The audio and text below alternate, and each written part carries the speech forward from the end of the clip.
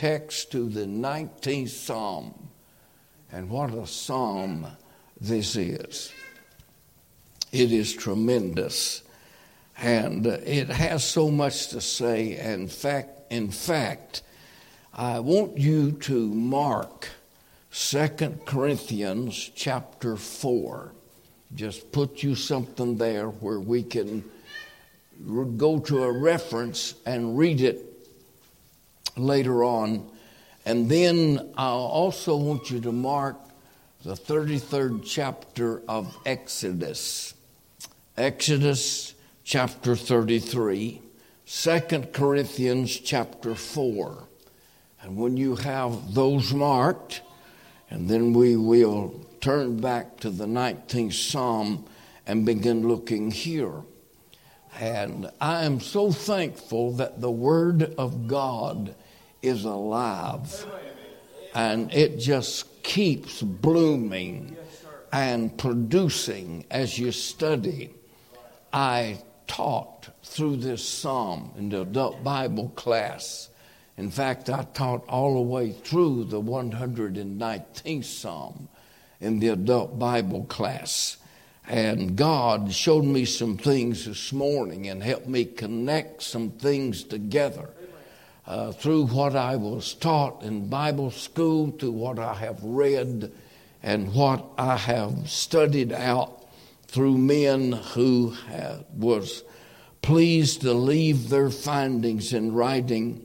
And God has been so good to me this day. So I'm going to have to pay particular attention to my notes because I've written many of them this morning. And so they're fresh and new to me. But I want to be a blessing to you, the Lord being our helper. So since we're going to begin entirely different than most of the ways we do, I want to pray first. So will you please unite with me before the throne of grace and pray not only with me, but pray for me. Father, we thank you so much to be in this great church. We thank you for the congregation that you have gathered here this morning. So thankful that my wife and I are a part of it. I come before you seeking your face, asking, Lord, for you to bring to my remembrance the things especially that you have shown me this morning and given me the ability to put some of these things together. I pray that you will help me to be a blessing to this church. They surely have been a great blessing to me. And I ask you, Lord, to anoint me with the Holy Spirit. I stand in dire need of his anointing upon my life. I offer my thanksgiving and I ask my prayer in Christ's name and for his sake. Amen. So we began reading this psalm, the heavens declare. And so I began to think about this term declare. That means to openly show or to fully manifest. And I began to think about what God is declaring to us through the pen of the psalmist, who no doubt was David, as we find in the superscription. Now, to the chief musician, some thinks he has reference to the Lord, but I think he has reference to the fellow who was in charge of the music services when the Jews met together to pray, or Israel met together for service and worship unto God. And so he was over, and it was left up to him, as these psalms are addressed to him, to his care, left up to him to choose the appropriate psalm that would match the type service they were having. And so he writes here, and I begin to think, Pastor, on this term declare. What do the heavens declare? First of all, they declare God's greatness. Because how could someone who was not great create all that he has created? And this world within itself is wonderful, but it is such a small speck of what the scientists have determined they know already. But I want to say unto you, there was a man back in centuries ago by the name of Charles Darwin. And Charles Darwin came up with the hypothesis of evolution. Now, that hypothesis means actually an assumption without any accredited proof whatsoever. And he changed the course and minds of men who were looking for some way to evade God, because they did not want to come face to face with the truth that they are going to be held accountable for their actions while upon this earth. And so therefore, if they could somehow get God out of the way and do away with the opening verses of Genesis, then they would have it made mentally and emotionally. And I want to say, though, that even Charles Darwin, he had a book that was famous in his day called The Origin of the Species. Now, let me just say a few words about that, because there were several updates given to that book as science revealed the fallacies that were discovered within it. Charles Darwin's hypothesis rested on 7 pillars. And if any one of those pillars were to crumble, the whole hypothesis failed. May I say, scientifically, all 7 of those pillars have been proved untenable. And so that shows the fallacy of it. But by this time, man's mind was in such gear because he had found something that would lead him away from the fact that in the beginning, God. Amen. God was, God is, and God always is going to be. And he had 1,500 copies of this Origin of the Species, and all 1,500 sold within just a few hours. Men gobbled up. And so may I say this about him, and I don't want to spend all my time here, but Charles Darwin did not have a degree in botany. He did not have a degree in zoology. He did not have a degree in anthropology. That's the study of man. He did not have a degree in astronomy. He did not have a degree in biology, Charles, but he wrote about all of those things and put about how they originated. Charles Darwin had 1 degree. It was in theology. He was a ministerial student, a man who lent his mind to the devil, and the devil caused him to write all of the things that he wrote.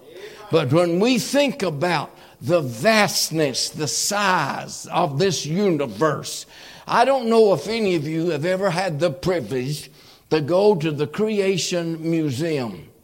But if you ever have that privilege, you want to go. And then the finality of the whole trip, and the thing that amazed me more than anything else, is when they took us into the observatory and they put us in a chair and laid us back, and the ceiling of that building became like the heavens. And so it showed the earth, and then it showed our solar system, and the earth had become just a little ball. And then it showed a little farther out, and the earth became smaller. And then they kept enlarging that thing. And then they showed what they know is out there. And you couldn't even see the earth as big as it is. And I'm telling you, no, God created the heaven and the earth. It has staggered the minds of men. We have spent billions of dollars and millions of minds trying to figure out where man came from. God put one chapter in this Bible and told where we came from, and spent 1188 telling us how to prepare to die. Amen. Hey, you're not going to get ahead of God. He is great. And the heavens declare His greatness because of the size of them. I remember when I was in Florida pastoring, I pastored a church there 4 years before I came to Harriman. And I picked up the daily paper, and the paper had an article in it that the scientists had built a new telescope, and I forget the size of that telescope. And through that telescope, they found something out there in the heaven, in the universe, that was 4.5 billion light years farther than anything they knew. Now, a light year is almost 6 trillion miles. And you think about 4.5 billion times 6 trillion. My soul. Boy, aren't you glad you know this great God who is the creator of the universe? There was a time I learned this in school. There was a time when this scientist who studied the heavens had determined there were so many stars, and he had counted them. And then the earth shifted, moved through the heavens. And as it moved through the heavens, then another scientist said, no, there's this many stars. And so they kept on adding as the earth would go through the heavens and at the number of stars. And then eventually the telescope was invented. And they said, wait a minute, there are more stars. And every time, as far as they invent anything, they're seeing more and more and more. And my and your God that we sing about, standing on the promises of God, may I assure you, ladies and gentlemen, is somewhere beyond all of that. And one day we're going to go through the stars and the planets as we rise to worlds unknown. Hallelujah. I don't know about you, but I'm having a time thinking about how great our God is. Amen. Then they declare His greatness because of the size. Then they declare His gloriousness because of its splendor. What is any more beautiful than to go out on a starlit night and gaze up into the heavens? And they are perfectly blue, and those luminaires are out there shining. And they tell us that our sun is a star. I'm not going to argue with them. I've never been there. But anyway, that's what they tell us. And it's the closest star to our earth. And God made that. And God called it a sun. And I'm going to call it the sun. And He made the moon. Amen. And listen to this. The thing that stumped, I can't get away from this. The thing that has stumped the men's minds are the stars. They talk about traveling to the stars. But when you read the Bible in the opening chapter, it said that He made 2 great lights. Now, it didn't say He made the greatest lights. He said the greater light, not the greatest light. Because they tell us there's a star out there somewhere, 10 that will consume 27 billions of our earth. Wow. No, of our sun. Yeah. They tell us there's a star out there somewhere that's 10,000 times brighter than the sun. Boy, I'm glad God put them where He did, aren't you? Sir. Amen. I really am. He had it perfect. He made everything just exactly right. But it's splendorous. But when He made those two lights, and then all of the stars that you see that just staggers man's imagination, here's what God had to say about it. And He made the stars also. That's it. That's all He had to say about it. You remember the 8th Psalm, when I consider the work of Thy fingers? The moon, the stars, remember that? Amen. That's all God had to do. And who was that black preacher that preached on the Lordship, Lockridge, that preached on the Lordship of Christ, and he said he flung the stars off the end of his finger. Amen. God could do that. Amen. In fact, all He had to do was speak the word, and it was done. So what I'm telling you is it's splendorous. And then they declare His graciousness. Do you see in that the sympathy of God? Because God, and we're going to get into that in a minute, because they declare the glory of God. We're going to get in that in a minute. And so we're looking at the sympathy here that God had toward mankind. Then they also declare His goodness, that God saw fit to show it to you and I. It would be amazing if we just had the knowledge of such a God who would make such things, but His goodness has allowed you and I to view it. We can view it any night, that it's not a cloud cover. All the things that God has made. Now here we go. The heavens declare the glory of God, and the firmament showeth His handiwork. Day unto day uttereth speech, and night unto night showeth knowledge. Here, nature and Scripture have purpose together to bring glory and honor to God. Amen. God has done everything possible that man can know Him and know all about Him. Amen.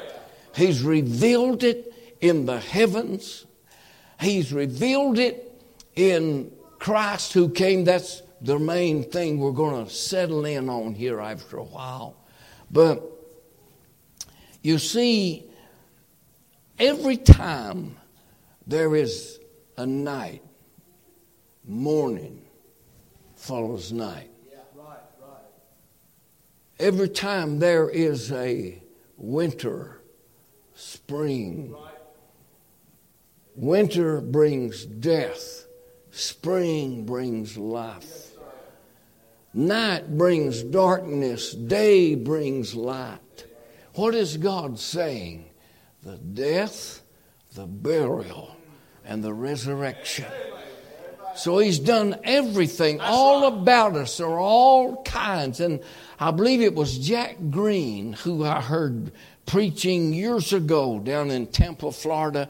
And Brother Green said, said in the fall everything is wilts and it dies and it dries up and the wind moves it around, and said it's so dead. But he said you wait till spring comes and those warm breezes start coming up and warming up that, and said life begins to radiate and come forth and bloom. What is God doing? God is showing, amen, that He is real. And that you go through a night season in your life, but hallelujah, morning is coming. Amen. Watchmen, what of the night? The night cometh and also the morning. is going to come. Weeping may endure for a night, but joy cometh in the morning. And we are, as a Christian saved by the grace of God, we're enjoying the mighty blessings of God, but we go through night seasons here, but there's a day coming. There's a morning. There's a time when we're going to rise up to be with the Lord. And it's going to be light in eternity and no darkness ever again. It's going to dawn upon us. Now, day unto day uttereth speech, and night unto night showeth knowledge. There is no speech nor language where their voice is not heard. God hadn't hidden himself from anybody. Right. And may I say, language is a barrier to me. Right. I've been to Mexico several times. I learned 10 words and come back. And when I go back, I've lost my learning. I can't remember one of them. But language is no barrier to God. He's revealed. In fact, He's the one who gave the language. As you read that in the, I believe, 11th chapter of Genesis. But as we go on in our reading here, he says, their line is going out through all the earth, and their words to the end of the world. Now look at this. In them hath he set a tabernacle for the sun. Now the sun, as you know, is the center of our solar system. But then the tabernacle was the center of the camp of the nation of Israel. And so he talks here about the sun, it of course being a type of Christ, Malachi chapter 4, and it's spelled S-U-N, when the Son of Righteousness shall arise with healing in his wings. You remember that verse. And then he says, which is as a bridegroom. Boy, I'd like to get into that. Coming out of his chamber and rejoiceth as a strong man to run a race. His going forth is from the end of the heaven, and his circuit unto the ends of the earth. And there is nothing hid from the heat thereof. The law of the Lord is perfect, converting the soul. The testimony of the Lord is sure, making wise the simple. The statutes of the Lord are right, rejoicing the heart. The commandment of the Lord is pure, enlightening the eyes. The fear of the Lord is clean, enduring forever. The judgments of the Lord are true and righteous altogether. More to be desired are they than gold. Yea, than much fine gold. Sweeter also than honey and the honeycomb. When I read across that verse, I'm remembering, and somebody touched that in their preaching, that this Bible is bread because it's about Jesus. Yes, and Jesus is the bread of God, yes, who came down. And this Bible is our thirst quencher. It is water. So we have the still water, representative of the Word, right? So the Bible is our bread. The Bible is our meat. When you go to the book of Hebrews, chapter 5, the closing verses, it's talking about of strong meat. He's talking about the doctrine. He's talking about the Word. So the Word of God is our bread. It is our meat. It is our drink. And it is our dessert. If you will notice, you're sweeter also than honey and the honeycomb. All right? Moreover, by them is thy servant warned, and in keeping of them there is great reward. Who can understand his errors? Cleanse thou me from secret faults. Keep back thy servant also from presumptuous sins. Let them not have dominion over me. Then shall I be upright, and I shall be innocent from the great transgression. Let the words of my mouth, the meditation of my heart be acceptable in thy sight, O Lord, my strength and my Redeemer. So I want to preach this day, and of course I've got a text that can never be preached out. It'd take an eternity to preach it on the greatness of God's glory. Amen. And we find it here in three ways in this psalm, which if we don't get it all done, we'll at least tell you what it is, okay? All right, so now with that place in Exodus 33 marked, if you will, please, I encourage you to turn there. Exodus chapter 33, and I want you to look with me, please, in verse 18. Where Moses is talking to the Lord. Now let's get the setting. Moses has been privileged to see a pattern of the tabernacle he is going to build.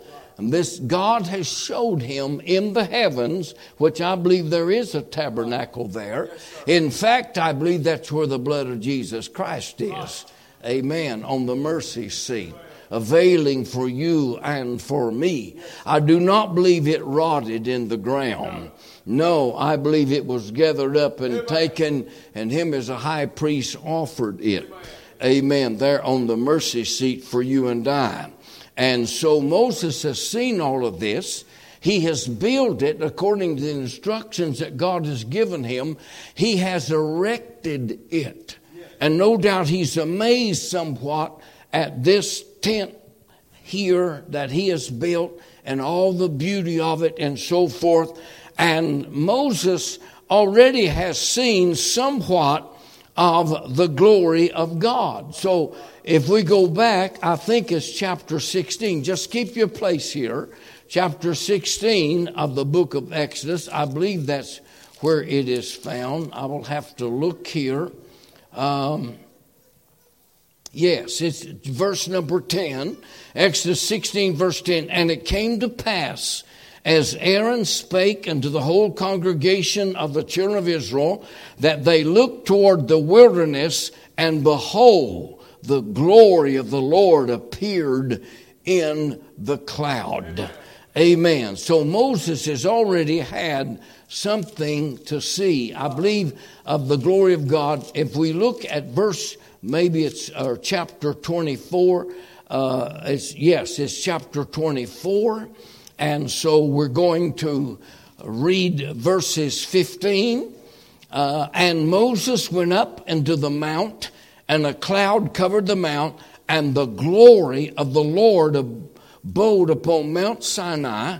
And the cloud covered it 6 days, and the seventh day he called unto Moses out of the midst of the cloud, and the sight of the glory of the Lord was like devouring fire on the top of the mount in the eyes of the children of Israel. So it's evident that Moses has already seen a portion of the glory of God.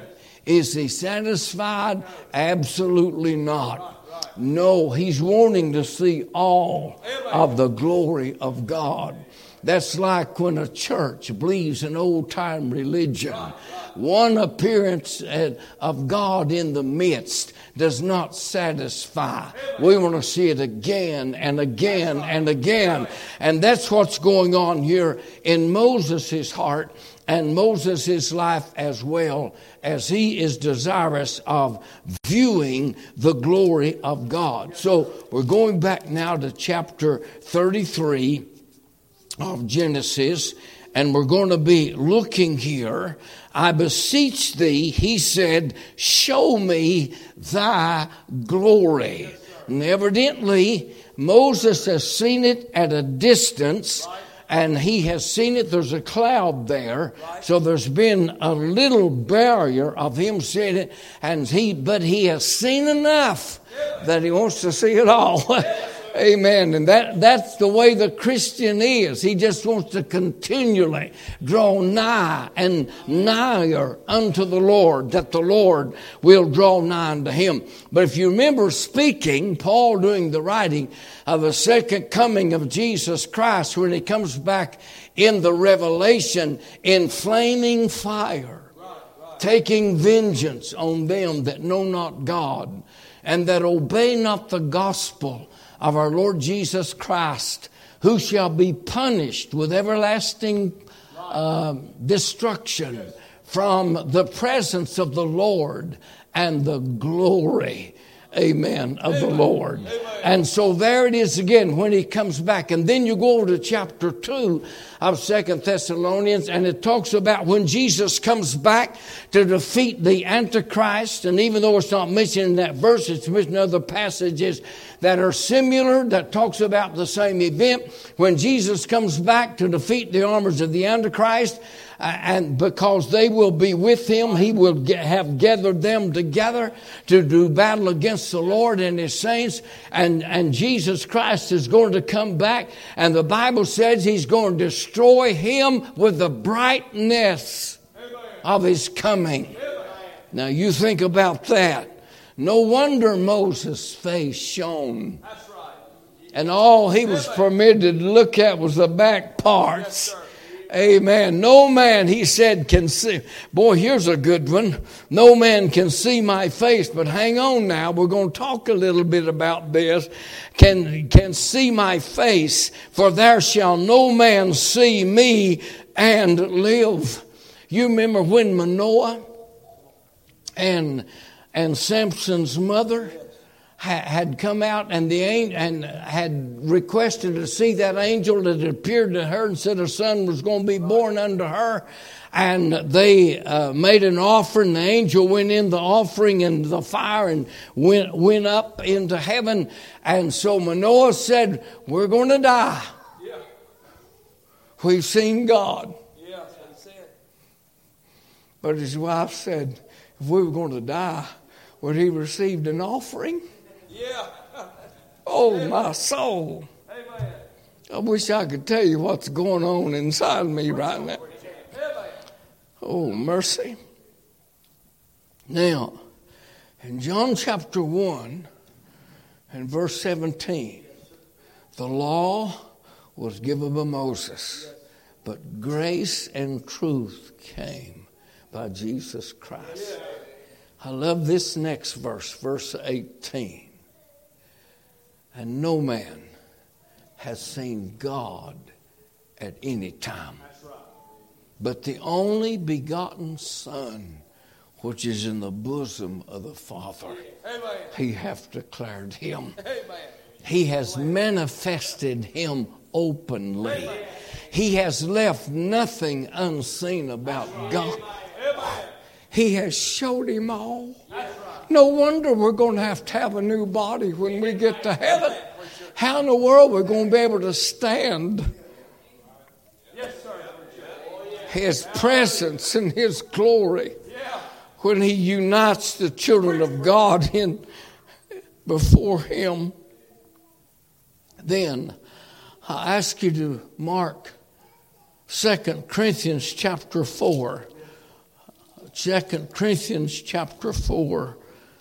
And I want to begin our reading at verse 5. For we preach not ourselves, but Christ Jesus the Lord, and ourselves your servants for Jesus' sake. For God, who commanded the light to shine out of darkness, hath shined in our hearts to give the light of the knowledge of the glory of God. Where? In the face of Jesus Christ. So when Jesus Christ came to this earth, he came showing everything that God was. And in his face was the glory of God. You remember Jesus said unto those gathered about him, he said, not many, said, there be some standing here that shall not taste death till they have seen the glory Amen. of God. Amen. And after, 6 days, Yes, he sir. took Peter, James, and John, that inner circle of disciples with him, and went up into a mount. And he was transfigured before them. And Matthew said that he shone as the sun. Amen. And Mark tells us that his raiment was white. One of it may be Luke that said it was glistening. Yeah. And Mark said this, whiter than any fuller could make it. Now God knew there would be some liberal somewhere who would write in his exposition of that event that Jesus took a change of clothes with him and hid behind a bush and changed clothes and jumped out quickly before the disciples. Now, did you know that's on record somewhere? God hate to... I'm sure glad I'm not in that man's shoes. I got enough to answer for already. And so anyway, Mark said whiter than any fuller can white them or make them. Well, a fuller was a person who employed himself in dyeing cloth for the or cleaning cloth for the purpose of dyeing, making it as white. And he said no fuller ever made anything this white. Amen. And I'm telling you, Jesus Christ laid aside his infinite glory. Philippians chapter 2, emptied himself. He laid aside his infinite glory and acquired a finite glory. And occasionally that finite glory or that infinite glory come out from under that garment of finite glory. And that was one scene there. Amen. They shall not taste of death till they see the glory of God. And so the glory of God was shown through Jesus Christ there on that mountain. Now Paul, given his account of his conversion before King Agrippa, he said, and I think he gave his testimony 3 times, and he was talking about a great light, and then he was talking about a light as sun, and then he talked about a light exceeding light above the brightness of the sun. Wouldn't that be right? Yes, sir. Amen. He'd have to be brighter than the sun is to make the sun. And then John saw him on the Isle of Patmos when he had been exiled out there to starve to death, no doubt, among the hardcore criminals in John's day and the wild beasts of that area. And the Bible said that he heard a voice. Yeah. And he said, I turned to see the voice of him that spake with me. And being turned, I saw 7 golden candlesticks. Right. And in the midst of the candlesticks, one like unto the Son of Man, girt about the paps with a golden girdle, clothed with a garment down to the foot. Amen. And then he began to describe as his eyes were as a flame of fire, That's and his right. feet as if they burned in a furnace. And his voice as the boy, what we got waiting on us. Right. And his voice as the sound of many waters. And then he said, as the sun shineth in its strength, as bright as the sun can shine. John said, I saw him. And when John saw the resurrected Christ, he said, I fell at his feet as dead. But he said he laid his right hand upon me, saying, fear not. Amen. Amen. I am he that was dead, That's right. but alive. But behold, I'm alive forevermore, and have the keys of death, of hell and of death. Amen. Hallelujah for Jesus. Oh, my. Well, let me... Preacher, I better quit. I've been up here 40 minutes. I'll just quit and start here tonight, okay? Lord bless you. Do you know this God? I wish I could tell you more about him. I wish I had the wisdom, the vocabulary to tell you what he really is like. But I'll tell you right now, if there was some way you could open my heart and look in it, you'd learn a whole lot more about him than you're going to hear through this. God bless you, Pastor. I'm glad I know who he's talking about. Amen. Let's stand.